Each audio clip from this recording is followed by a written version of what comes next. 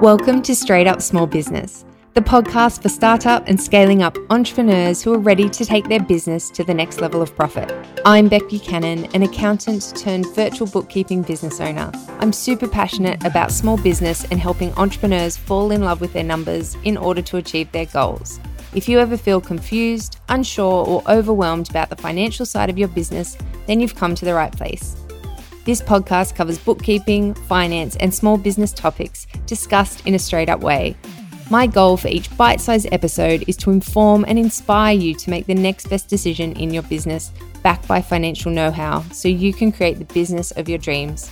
Make sure you hit subscribe so you don't miss any of my latest episodes, and let's dive in.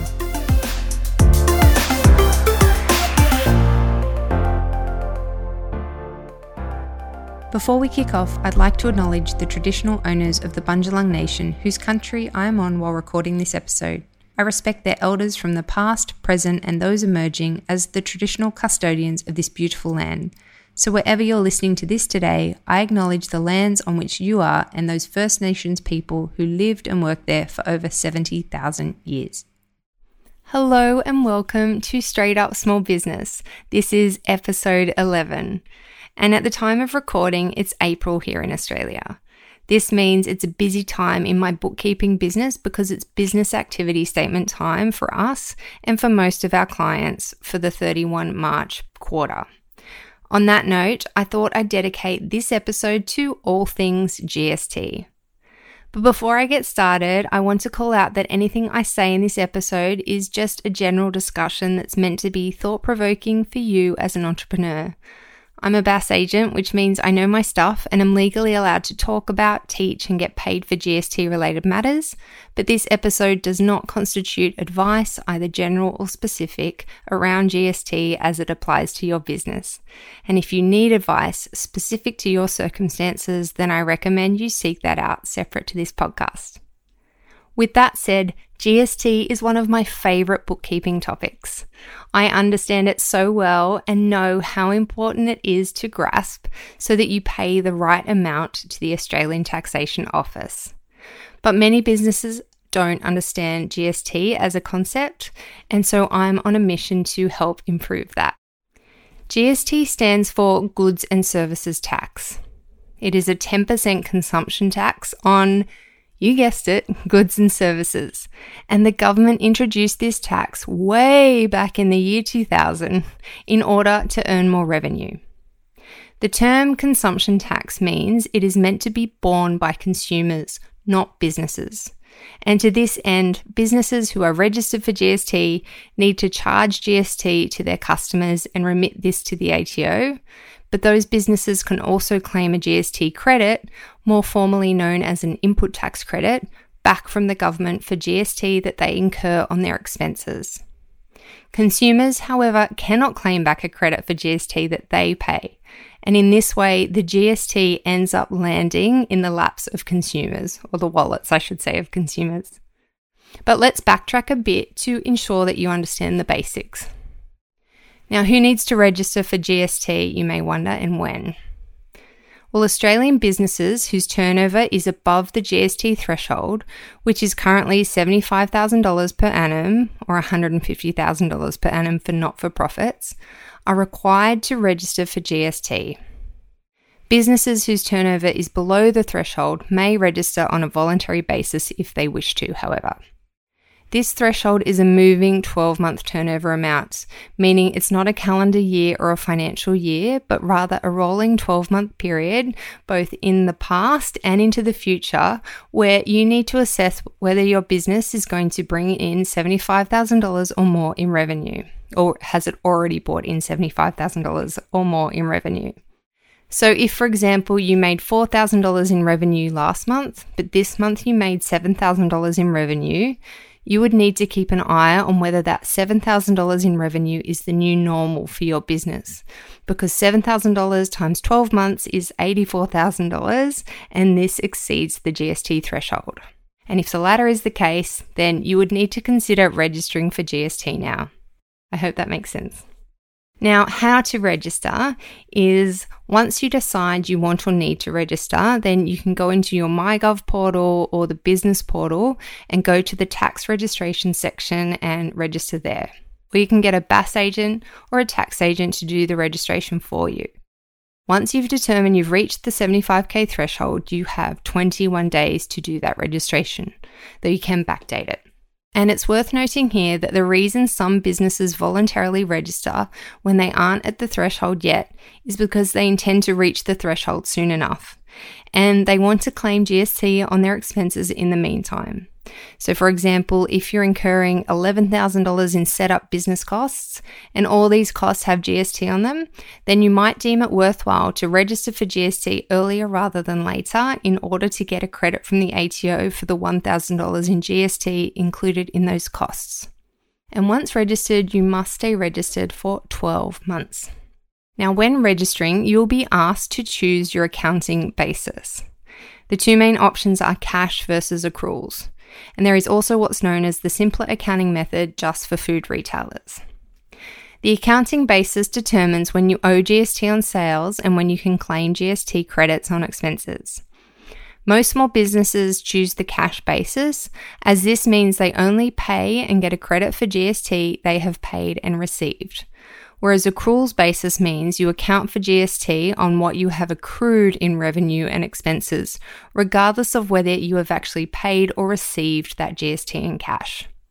For example, when you send an invoice on the 31st of March with 30-day terms, meaning your customer likely won't pay you until the 30th of April, on your March business activity statement, you will need to remit the GST on that invoice to the ATO, regardless of the fact that your customer hasn't actually paid that GST to you yet. Once registered, you need to add GST of 10% onto your prices for sales you make within Australia, not your exports. You also need to issue tax invoices to customers, keep tax invoices to support your business expenses, and submit business activity statements to the ATO. Apart from being a legal requirement, tax invoices are so important when it comes to GST because these help you to calculate and prove the GST that you're claiming a credit from the ATO for. A tax invoice is a document that says tax invoice, has the issuing business's ABN on it. It states the date and what was purchased and how much GST was included on that purchase. This is different from an FPOS receipt or a bank statement line item, which doesn't have these details and therefore doesn't help you to work out what GST relates to the purchases you made. Now let's talk about goods and services that don't attract GST for a minute. But please note that this list is not exhaustive, and if you want to know all the ins and outs of GST, then you would need to go and do a bit more research than just listening to this podcast episode. But for your broad understanding, note that GST is not charged on the supply of fresh, unprocessed food, medical services, rates, ASIC fees, stamp duty, charity services, religious services, education courses, childcare, and certain exports. GST is also not charged on hobby income, and the ATO website is a great source of information if you're ever wondering about where GST is or isn't charged. So how do you pay GST to the ATO, you may be wondering? So how do you communicate your GST position to the ATO each period? You do so via a business activity statement, which you need to submit monthly, quarterly, or annually. Most small businesses will submit quarterly. Known as a BAS, this document states how much you made in sales during the period, how much GST you received for those sales, and how much GST you paid on your purchases. The net amount of GST on sales less purchases is what you remit to the ATO.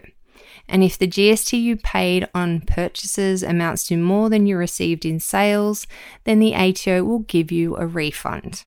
You can fill in and submit your BAS in the MyGov or the business portal via your accounting software like Xero, or a BAS agent and or tax agent can submit the BAS for you. And the reason businesses choose to pay a BAS or tax agent to do their BAS for them is usually to ensure that their BAS submission is correct.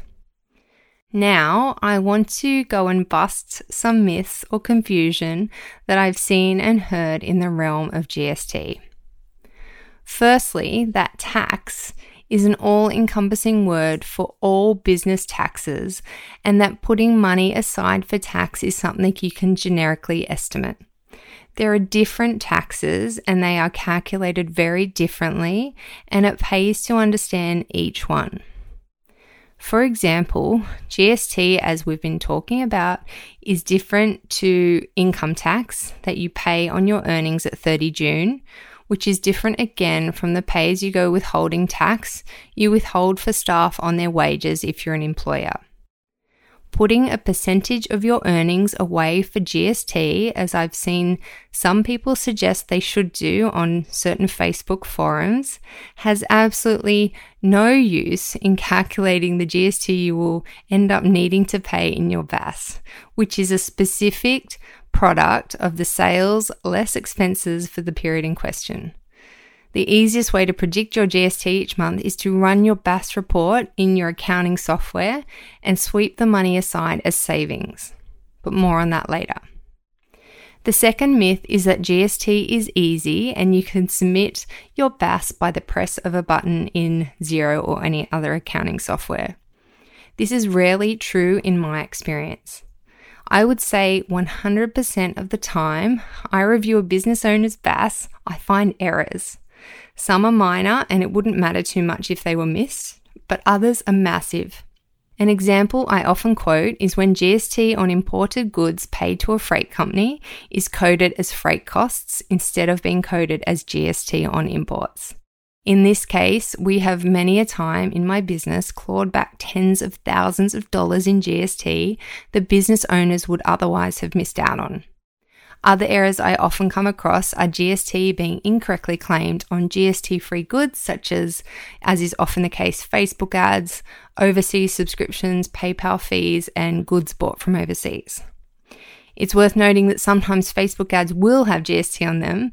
It all depends on whether you gave Facebook your ABN in the settings of their system.